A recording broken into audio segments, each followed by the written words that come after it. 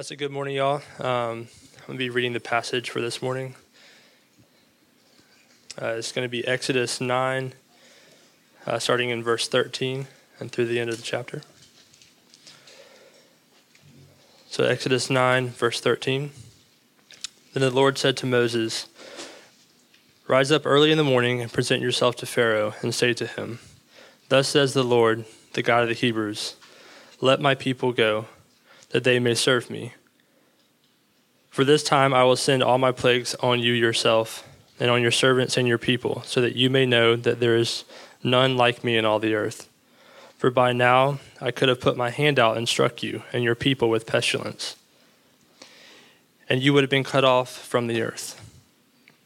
But for this purpose I have raised you up, to show you my power, so that my name may be proclaimed in all the earth. You are still exalting yourself against my people, and will not let them go. Behold, about this time tomorrow I will cause a very heavy hail to fall, such as never been in Egypt from the day that it was founded until now.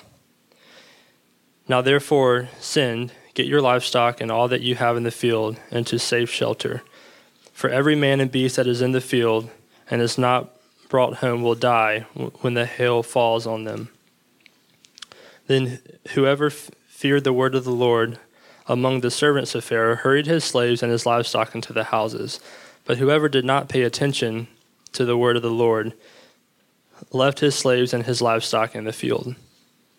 Then the Lord said to Moses, 'Stretch out your hand toward heaven, so that there may be hail in all the land of Egypt, on man and beast and every plant in the field in the land of Egypt.' Then Moses stretched out his staff toward heaven, and the Lord sent thunder and hail and fire ran down on the earth. And the Lord rained hail upon the land of Egypt. There was hail and fire flashing continually. In the midst of the hail, very, very heavy hail, such as never been seen in the land of Egypt since it became a nation. The hail struck down everything that was in the field in all the land of Egypt, both man and beast. And the hail struck down every plant in the field and broke every tree of the field. Only in the land of Goshen, where the people of Israel were, there was no hail. Then Pharaoh sent and called to Moses and Aaron and said to them, 'This time I have sinned. The Lord is in the right, and I and my people are in the wrong. Plead with the Lord, for there has been enough of God's thunder and hail. I will let you go, and you shall stay no longer.' Moses said to him, 'As soon as I have gone out of the city, I will stretch out my hands to the Lord, and the thunder will cease, and there will be no more hail, so that you may know that the earth is the Lord's. But as for you and your servants, I know that you do not yet fear the Lord.' The flax and the barley were struck down, for the barley was in the ear and the flax was in the bud. But the wheat and the emmer were not struck down, for they were late in coming up. So Moses went out of the city from Pharaoh and stretched out his hands to the Lord, and the thunder and the hail ceased, and the rain no longer poured upon the earth. But when Pharaoh saw that the rain and the hail and the thunder had ceased, he sinned yet again, and hardened his heart and he and his servants. So the heart of Pharaoh was hardened, and he did not let the people go, just as the Lord had spoken through Moses."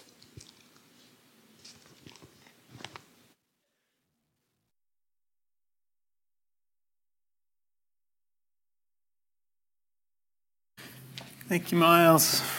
Good morning, guys. My name is Matt. I'm one of the pastors here, and so glad you've come to join us. We're continuing our study of the book of Exodus, and today we're going to try to look at chapters 9 and 10. Miles read a big chunk of chapter 9 where we'll spend most of our time, but we're really hoping to work through the first 9 plagues this morning and kind of get our minds around some of the purpose behind what God was doing here. And when you start thinking about that word purpose, that brings to mind lots and lots of questions. There are so many times in our own lives, of course, where we don't know God's purposes. And we can understand in some sense what is going on, but we ask ourselves, and maybe we ask others, maybe we ask the Lord himself, what are you doing? Why is this happening? What is the purpose for what I'm seeing? Even in the scriptures, sometimes we read about certain events and we see that God is clearly acting but there's not really an explanation given as to why. And then there are places in the Bible like the plagues where God makes it abundantly clear what he is doing and precisely why he is doing it. It's as if at this pivotal moment in history, the Lord God did not want to be misunderstood. And so over and over in this narrative, if you read from Exodus 3 or so through Exodus 12, you're going to find these different purposes articulated as God gives voice to why he is doing what he is doing. And I like to think of it in terms of an answer to a couple of key questions that we saw a few chapters back. Do you guys remember in Exodus chapter 5 when Moses and Aaron first go to Pharaoh and they say, the Lord, our God, has called us to leave this land and go into the wilderness and sacrifice to him. And Pharaoh says, who is the Lord? Right? I mean, who is Yahweh? He would have been saying. In one sense, the plagues are answering that question. But it's bigger than just that, because you remember a couple chapters before when God first appeared to Moses and he said, you're going to go to my people and you're going to tell them I've come to rescue them from Egypt. Moses says, what will I say if they ask, what is his name? And remember we talked about, he's not looking for like an identification there. He's really asking, who are you? Who is this God who claims to be the God of Abraham and Isaac and Jacob? And so in one sense, the purpose of the plagues is to answer those two questions to those two individuals and all the people they represent. So on the one hand, it's to Pharaoh and Egypt, and in a sense, all the nations of the world. Who is the Lord? This is who the Lord is. God is going to be making his name known among the nations through the plagues. And then on the other hand, it's the answer to Moses, the people of Israel, and people of faith who follow in their footsteps, where God is making his heart known to his people. So we're going to kind of walk through these 9 plagues today, and I want us to keep those two purposes in mind. We'll dig into that a little bit more as we get to the 7th plague there in the passage Miles read, because what's important to see here is that this is not just what God is doing in Exodus. It's so important to understand the purpose of the plagues because they're broader and bigger, and they're closer to the heart of God than we might realize at first reading. This is not just what God is doing in Exodus, it's what God is always doing. Making his name known among the nations, revealing his heart to his people. And if that's what God is always doing, then it's what his people ought to be about as well. So you remember last week we looked at the first 4 plagues in chapter 7 and 8. Just to recap briefly, we kind of focused on the hardening of Pharaoh's heart. We talked about the Egyptian sorcerers and how they were able to do the things they did. And then at the end we looked at those 4 plagues. And remember the first one, Moses and Aaron turned the water of the Nile to blood, kind of striking at Egypt's myth of self-sufficiency, thinking they had the Nile so they didn't need God. And then as the story continues, the magicians of Egypt match that. They're able to do the same thing, so Pharaoh's heart remains hardened. And then in the second plague, the land is made full of frogs, right? And the magicians are able to match that as well. But Pharaoh goes to Moses and asks him to end it. They apparently can do the same things, but they can't stop what Moses and Aaron are doing. And so he goes to Moses. He says, will you please make this go away? Moses does. And then Pharaoh hardens his heart again. So the third plague happens. Now the air is full of gnats. And this one the magicians can't copy. They can't make this happen for some reason. They themselves say to Pharaoh, this is the finger of God. They recognize who's behind it. But Pharaoh still refuses to listen. And then there was the 4th plague where their houses and the rest of the land become full of flies. And here Pharaoh begins to make his first offer. He comes to Moses. I guess I should say Moses comes to him. And he says, well, how about you guys just do this sacrifice thing here in Egypt? Moses says, that's not going to work. It's not going to work. We need to go out into our own place. And so Pharaoh agrees to let them go, but not very far. Moses pulls the plague back, and then Pharaoh recants and changes his mind. And so there's this basic pattern already established, and we're going to see it repeated again today. There's a little variation each time, but it always looks something like this. Moses and Aaron go to Pharaoh, say, let my people go. Pharaoh refuses. The Lord sends a plague. Pharaoh begs for mercy. The Lord removes the plague, Pharaoh recants, and keeps the people exactly where they are. Based on the contextual clues in the story here, we think this process may have been something like 6 months long. So I don't know about you, but sometimes I read these like it's like morning and evening. Like the next day this happened, and the next day this happened. It's probably stretched out a bit more. We're just talking about the wheat and the barley and different things going on.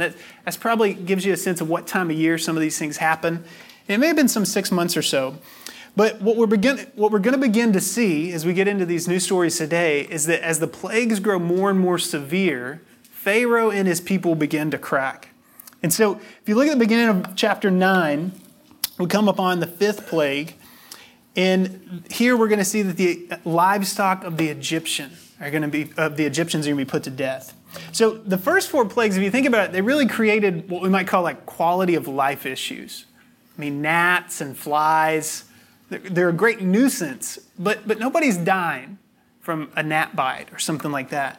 But here is the first plague to result in death, and it's the cattle belonging to the Egyptians. Some kind of infection spreads through the livestock, and Pharaoh goes out to make sure, he sends someone out to make sure it's only the Egyptians' cattle. It's not happening to the cattle of the Israelites. Clearly, God is taking aim at those many Egyptian deities associated with cattle, right? You think about later on in the book of Exodus when Israel is free and they go to make that golden calf. Where did they get that idea to make a golden calf? Well, it's what they had seen in Egypt. They had seen all these holy objects shaped like cattle. So God strikes down the cattle of the Egyptians, and Pharaoh again refuses to listen. You get to the 6th plague. Now the plagues are getting closer and closer to home. Right? It's been out in the land. It's affected the air. It's affected the cattle. Now they're starting to see things appear on their own bodies. It's getting closer and closer to the Egyptians themselves. They have these little boils. These skin infections begin to appear. There's also some great drama in this one. Notice there in verse 8 or 9, as it's talking about what Moses is to do, he says to take some soot from the kiln and let Moses throw it in the air in the sight of Pharaoh. Now, what's a kiln? Well, it's like an oven or a fire pit type thing where you would burn things to make things like bricks, right? As you remember, Moses and Aaron go to Pharaoh, and Pharaoh says, make their work even harder. They're going to build these cities for me, and they're going to do it with bricks without straw. And so in all likelihood, what's happening here is God says to Moses, go to those kilns, those symbols of your slavery, those things that Pharaoh thinks are just his way of showing how powerful and strong he is.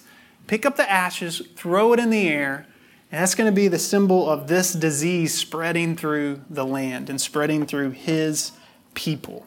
God's making it clear to Pharaoh, these are my people, and you're going to pay for the way you are treating them.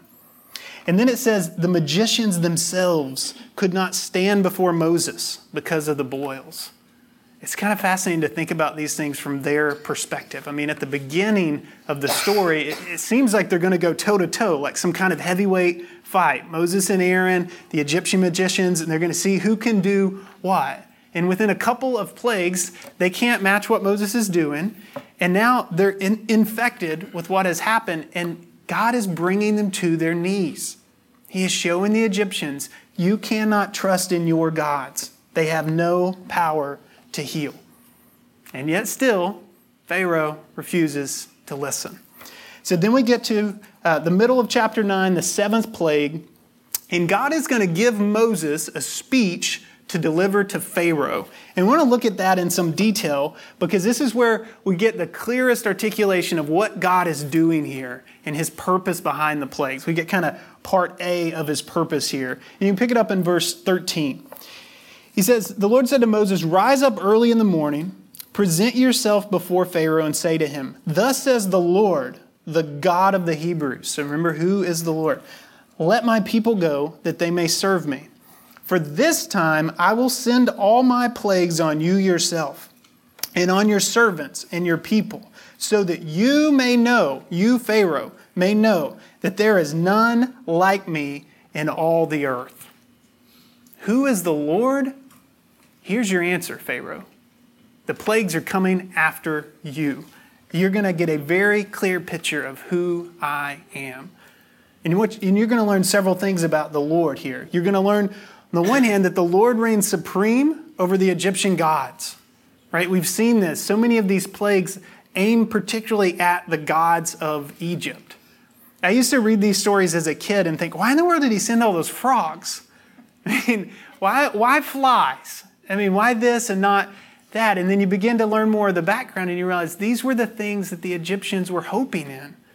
And God is systematically knocking them down one by one. In the book of Numbers, in chapter 33, Moses puts it like this. He says, the Lord was executing judgment on their gods. That's what's happening here. So he's showing that he reigns supreme over their gods. He's also showing that the Lord has authority over all creation. All right, so down in verse 29, he says that you may know that the earth is the Lord's. Like God is using all these semi-natural phenomena to demonstrate his power. Most of these plagues are things that kind of already happen in nature. They just don't typically happen maybe at this time of year or to this level of severity or after someone says, hey, this is going to happen tomorrow morning, right? And so it's not that there were no flies in Egypt before Moses sends them.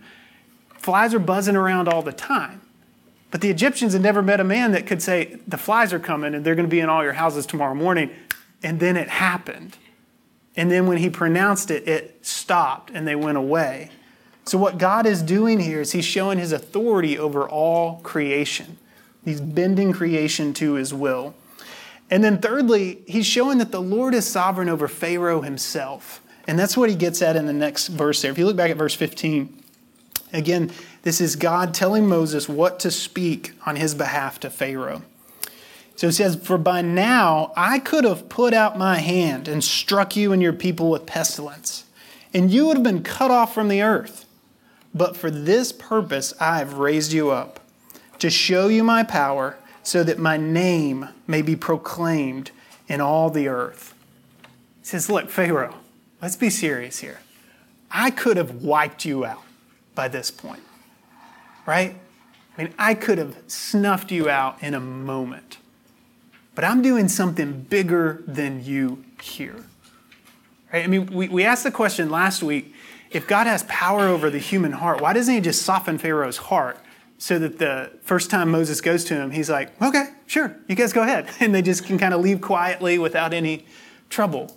We might also ask, if he has authority over all creation, if he's the God of life and death, why doesn't he just snuff Pharaoh out? Why doesn't he just wipe him off the face of the earth? And here he gives some answer to that. He says, I've raised Pharaoh up for this very moment. I've raised him up to show my power over him. It's a fascinating little sub-theme you'll find in the scriptures is when God speaks to these pagan rulers who think they're the kings of the world at the time.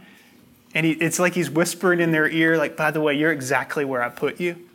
And I put you here for my purpose, not your own. He's going to say that to Cyrus. He's going to say that to Nebuchadnezzar. Jesus is going to say that to Pilate, right? You don't have any authority that hasn't been given to you. Herod falls in the same vein. In the book of Revelation, they're hoping the same things as they think about the emperors in Rome, right? God is showing his sovereignty over the rulers of this world. Now, why is he doing that? Why not just soften Pharaoh's heart at the beginning? Why not just snuff him out and remove him from the equation? Well, he explains it there at the end of verse 16. So that my name may be proclaimed in all the earth.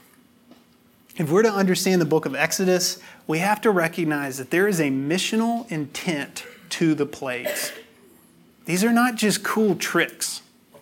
These are not just ways of devastating a nation, and they're not only judgment. They're revelation of who God is. And in judging the Egyptians, God is actually calling them to repentance. And watch this. He's giving them an opportunity to turn to him. Look what he does there in the next verse. He says, you're still exalting yourself over my people and will not let them all go. So behold, about this time tomorrow, I will cause very heavy hail to fall, such as never been seen in Egypt from this day until it was found until now. Now, therefore, send, get your livestock and all that you have in the field into safe shelter.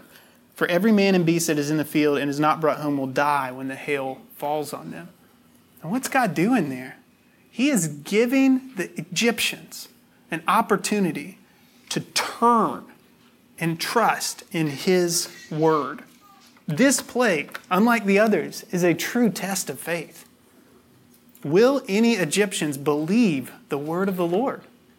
Will any take him at his word? And as you read on in the story, you find out that some do. It says they feared the word of the Lord. And you can just kind of imagine, I'm kind of imagining the scene like in like a modern context where you've got those servants standing there next to Pharaoh, and they hear this proclamation from Moses, and Pharaoh's like, we don't believe Moses, we're not doing this. And the servants are like, yeah. And then they're like texting their wife, like, hey, get everything inside. Like, when I get home, everything's in the barn. We're not taking any chances. And I don't know what their motivation was. I don't know that this is true saving faith. But what I do know is God is giving these people an opportunity to repent. And some of them go, you know what? There's something to this Lord. We've been talking about these gods all our lives. And we've been praying to these gods all our lives. And they just keep getting knocked over. And they're useless before him. He says hail is coming tomorrow. Let's just stay inside and see what happens, right? And so God in his mercy is making his name known to a pagan nation here. That's what's happening in the book of Exodus. And it's amazing how glorious he is because some of them actually believe. Now, we don't know exactly what's going on, how they fear the word of the Lord, and so they protect their crops. What we do know is a few chapters later, when the people of Israel actually leave Egypt, in verse 38, it says a mixed multitude came with them, meaning non-Hebrews. We don't know who those people are. We don't know exactly their story. My guess is you probably had some Egyptians going, you know what? Our gods are all laying face down. Let's stick with this guy. Maybe you had some peoples from the other nations of the world that were also in captivity in Egypt. But when you imagine those people that have lived in this pagan nation where they have a king who calls himself a god, suddenly packing up their bags to leave the land with Moses and the people of God, all of a sudden these plagues start to take on a little bit different perspective, don't they? Like now we're starting to see that this isn't just like pounding people and judging people and bringing death. This is offering life. Now death is going to come, right? Because some people fear the word of the Lord and they go get their stuff and they bring it inside. Some people don't. And the word of Moses comes true. They experience death. But this purpose here, to make God's purpose here, to make his name known among the nations, this is not just something he came up with in Exodus. This is what you see of God throughout Scripture. You think back to Abram, when he called Abram in Genesis 12. He said, in you all the families of the earth shall be blessed. Right? I will bless you in order to make you a blessing. And then he calls this people to himself, and he kind of carves them out as his own. He calls them his firstborn son in the book of Exodus here, right? But the purpose is never to give them special treatment at the expense of the rest of the world. The purpose is to give them special treatment, to raise them up and show himself to the nations that others might come and accept his mercy and love and kindness. You hear it all throughout the Scriptures. You hear it when the prophet Isaiah is prophesying about the servant of the Lord. And it's kind of one of those dual meanings where you've got a little bit of Israel in view and a little bit of this servant Messiah who's to come. And he says, I will make you as a light for the nations, that my salvation may reach to the end of the earth. And we hear it when Jesus looks at his disciples and says, go into all the world and preach the gospel. That's always the heart of God, to be known among the nations. He's not just this tribal God or this ethnic deity that has his own people and no one else is involved. He's inviting people from every corner of the earth to come to him in his mercy. And the book of Revelation tells us someday they will. And when all of history culminates and all of these stories, our own included, are past tense and we're reflecting back, we'll look around as we bow down the throne and we will see people from every tribe, tongue, and nation of the world, and they will be praising the name of Jesus. People from Columbia, South Carolina, people from Niger, people from China, people from Eastern Europe, people from the West Coast, people from the Northwest, people from the Northeast, black people, white people, people of all colors, people of all languages. God is glorious enough to be known among all the nations of the world, and his heart has always been to display his glory on that kind of stage. And so here he is saying to Pharaoh, make no mistake, Pharaoh. You think you're the center of the world. You think you're a god. I could snuff you out in a second. Do you know why you're still alive? You know why you haven't died yet? Why I haven't taken you down? It's because I'm raising you up just a little bit higher so that just a few more people will see who I am. You're here for me, not the other way around. Now, Pharaoh kind of catches on just a little bit here. Verse 27, he kind of sort of repents. We'll come back to that in a minute. He makes this false promise. Moses intervenes. He stops this big hailstorm. And then Pharaoh walks back his word. He's like, no, I'm not doing that. There's a contrast here between the word of God. God says this is going to happen and it happens. Pharaoh says this is going to happen and then it doesn't. He's unreliable. So he refuses to listen. And we get to plague 8 here. We begin in chapter 10, and we see kind of the other side of God's primary purpose of the plagues articulated. So in chapter 10, we'll just look at these first couple verses just to kind of look at what God says here. He says, go into Pharaoh now, for I've hardened his heart and the heart of his servants, that I may show these signs of mine among them. That's another way of saying what we just talked about.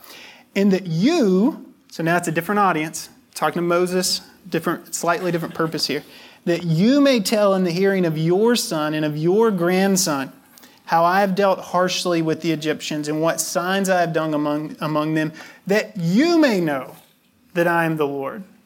And again, I don't think he's just talking to Moses. I think he's talking to Moses. I think he's talking through Moses to Israel and through Israel to all who will hope in the Son of God someday. That these things are happening so that you may tell your sons and your grandsons, and this may echo down through the ages, that I am the Lord who brought my people up out of Egypt. If you want to see a fascinating little word study, I guess it would be a phrase study, just do a little Bible search on out of Egypt or brought up out of Egypt, and look at all the different times that exact phrase occurs in the scripture. What you're going to find is it basically occurs in every age. It's going to be the grounds for the law in the book of Leviticus. When this generation dies, Joshua is leading the people into Canaan, and he's going to bring up the same thing. This is the Lord who brought us out of Egypt. As they begin to settle in the land in the time of the judges, they're going to appeal to the Lord who brought us up out of Egypt. In the days of the kings, 1st and 2nd Samuel, 1st and 2nd Kings, we're going to hear about the Lord who brought us up out of Egypt. The psalmist is going to sing about the Lord who brought us up out of Egypt. And the prophets, Isaiah and Jeremiah and Ezekiel and Daniel and Hosea, they all make explicit reference to the Lord who brought us up out of Egypt. This is who he is. So in the New Testament, when Stephen is standing before the Jewish people, and they're getting more and more angry at him, in Acts chapter 7, he says, guys, this is the Lord who brought us up out of Egypt, and now he has sent his son to bring us up out of sin and death. They can't bear to hear the words that he proclaims to them. But he's trying to show them that this is our story. The story's continuing. He is still the Lord, and he's still bringing people up out of their misery. This is what he does. Perhaps the most amazing reference like this is actually in the book of Jude, Jude 5. Remember, Jude doesn't have chapters, so we just say Jude 5. Jude 5 references who saved a people out of the land of Egypt, but the word before that clause is Jesus. Jude says Jesus saved a people out of the land of Egypt. See, Jude looks back on what we're reading now through the lens of the cross and recognizes that the eternal Son of God was setting his people free back then.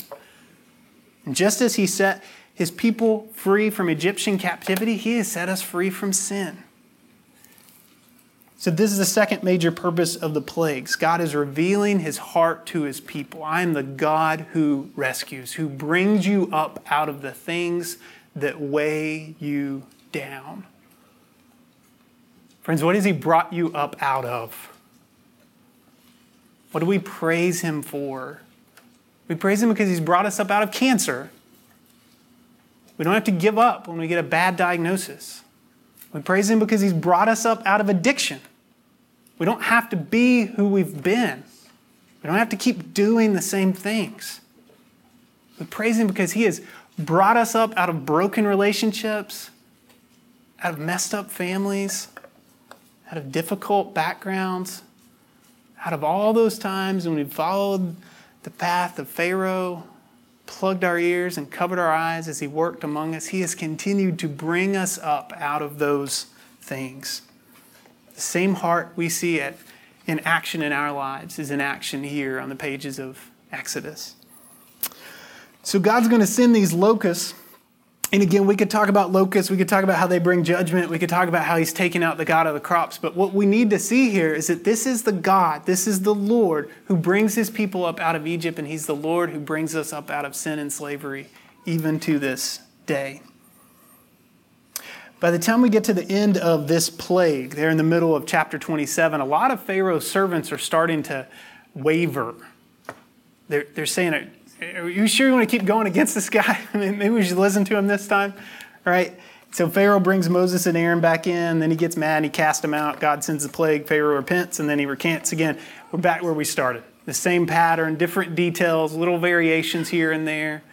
In Pharaoh, by the way, we see this kind of paradigm of an unbelieving heart. You see these different characteristics of what the fruit that is born by an unbelieving heart. You see this obstinate unbelief. He's just unwilling to acknowledge what's clearly in front of him. And you think about that first plague with the livestock, and Moses said, your livestock's going to die, but ours is going to be fine. Pharaoh sends somebody to go check on that, and the guy comes back and says, yep, all their livestock is fine. How's my livestock? They're all dead. And Pharaoh's like, I wonder what this means. He just won't see it. He just won't grasp and believe what's clearly in front of him.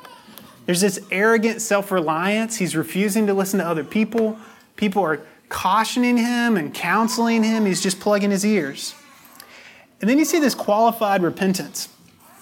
He says, this time I have sinned. Like, oh, Moses, I crossed the line. My bad. I've been generally walking in the right way. And now this time I've kind of messed up. Sorry about that. Would you ask God to remove this judgment? Right? He's repenting, but it's half-hearted. It's shallow. And then there are these empty promises. If you do this, God, then I will do this. And he's willing to follow the Lord on his terms. He's willing to do what God tells him to do as long as God will do what he wants him to do. Surely some of us can relate to that. Right? You see the evidence here of a hardened heart. And we talked last week about how a heart becomes hardened and what God's doing in the process and what the person's doing in the process. And it's not always easy to sort that out when you're interacting with people, but when you start to see things like this in a person's life, and that becomes consistent over and over and over, these sort of empty promises of faithfulness. Well, if God would do this, then I would obey. And this qualified repentance, like, well, I was wrong here, but I'm mostly right. And just this kind of unwillingness to see what's clearly in front of them, this arrogant unwillingness to listen to others, that's all evidence of a hard heart. And we see that in the lives of someone else, in the life of someone else. We can conclude, we can't know the condition of their heart, but we can see the fruit in their lives. We see what's lacking there. What's lacking is the obedience that follows faith. But don't be mistaken, these kinds of things can exist in our hearts too. Right? We talked about that last week, how easy it is for the people of God to grow hardened. So we want to be on guard against this. Are you ever repenting before the Lord with this sort of qualified repentance? Are you ever kind of negotiating with God? I'll obey you as long as you're willing to do these things for me. Are you listening to others or plugging your ears? We can learn a lot from Pharaoh. When we get to the 9th plague here, and there's a lot less interaction, the text just seems to settle at this point. There's darkness in the land. The end seems inevitable by the time you get to the 9th plague. There's not even much argument. There's not a lot of negotiation. Moses and Pharaoh get in this like one last little standoff, and it just kind of ends. And the darkness just seems to kind of picture the spiritual condition of the land and the people in it. And it's almost like the calm before a storm. And this is where the text ends at the end of chapter 10. It's like that moment before a storm when the clouds are gathering and it just starts to get kind of eerily quiet, and you know that something is coming, right? That's where we're at here at the end of chapter 10. The ultimate judgment is coming, and we're going to look at that as we get into chapter 11. But I want to close by just reflecting a little bit on what we can learn from this. And you think about all these plagues, and again, hold in our minds, what is God doing in the midst of this? What does he say he is doing? And I think we can see his heart for the nations. We can see his authority over all things. We can see his love for his people. But the biggest thing I want you to think about as we walk away from this is these stories are not someone else's stories. Right? These are our stories. These are our people. And this is our God. And so we have to ask ourselves if our lives match the heart of God that we see in this passage. And I'm not talking about bringing plagues and judgment on people. That's in the hand of the Lord. But this heart to make his name known among the nations. This desire to show his love to all peoples, to bring him glory to the ends of the earth. Is that our heartbeat? Is that what we care about? Is that what we're living for? Are you seeking to make his name known among the nations, among you? Your neighbors, your coworkers, your roommates, your family, your friends? Are you living in submission to his sovereign authority? Or have you started to go down the path of Pharaoh just a little bit? Kind of making these empty promises, this half-hearted repentance. I'll do this if you'll do that. The plagues, part of the purpose of the plagues in the book of Exodus is to put those questions before us. This is one of those kind of shining moments in the scripture where the veil is peeled back and God says, this is who I am. As we encounter this in the text of scripture, we're given the opportunity to ask, who am I, and am I reflecting him? So we're going to take communion here in just a moment. And if you're here with us this morning and you would consider yourself a believer and you're following after Jesus, you're hoping in the gospel that we have talked about and sang about and prayed on the grounds of this morning, we would invite you to take communion with us. I would invite you, before we do, to take a moment to kind of reflect on this sermon and reflect on this passage and reflect on this picture of God. This God who wants to make his name known among the nations and reveal his heart to his people, and ask yourself, is this true of me? Am I living like this? Am I living like I belong to him? Am I living like he is my God?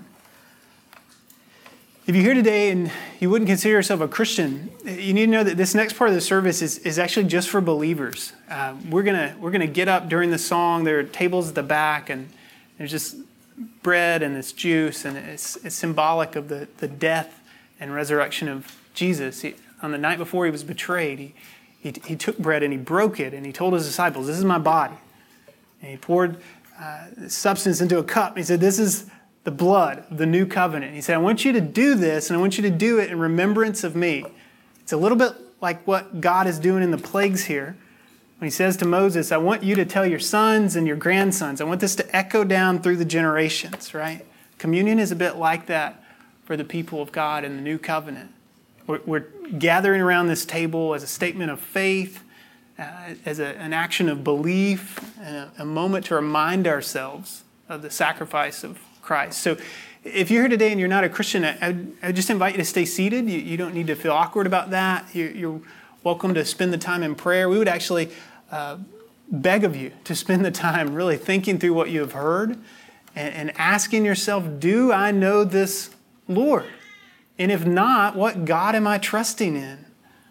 And what does this story reveal about the condition of my own heart? And if you'd like some help unpacking those questions, we'd love to talk to you more about that. But for those of us who are trusting in Christ, I'm going to pray, and then we're going to sing, and then the communion table is open to you. You can go and take of it yourself, and then return to your seat. And then we'll close in song. Let's pray. Lord, thank you for your mercy. Thank you, God, that you have revealed yourself to your people. Thank you, God, that you do not leave us in darkness.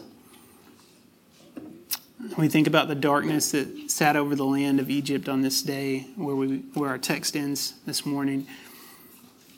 We realize that it is but a foretaste or a picture of the darkness that resides in each of our hearts apart from the light and the glory of the face of Christ. So, Lord, we thank you for bringing light into our hearts. We thank you for sending Jesus as the light of the world, that we do not have to stumble in darkness any longer. God, if there are any of us here today who do not know you and are still walking in this darkness or still plagued by our own version of it, Lord, we pray that you would rescue us this morning. Pray that you would work in hearts and soften hearts and draw them to yourself. Lord, I pray that you'd work in my heart.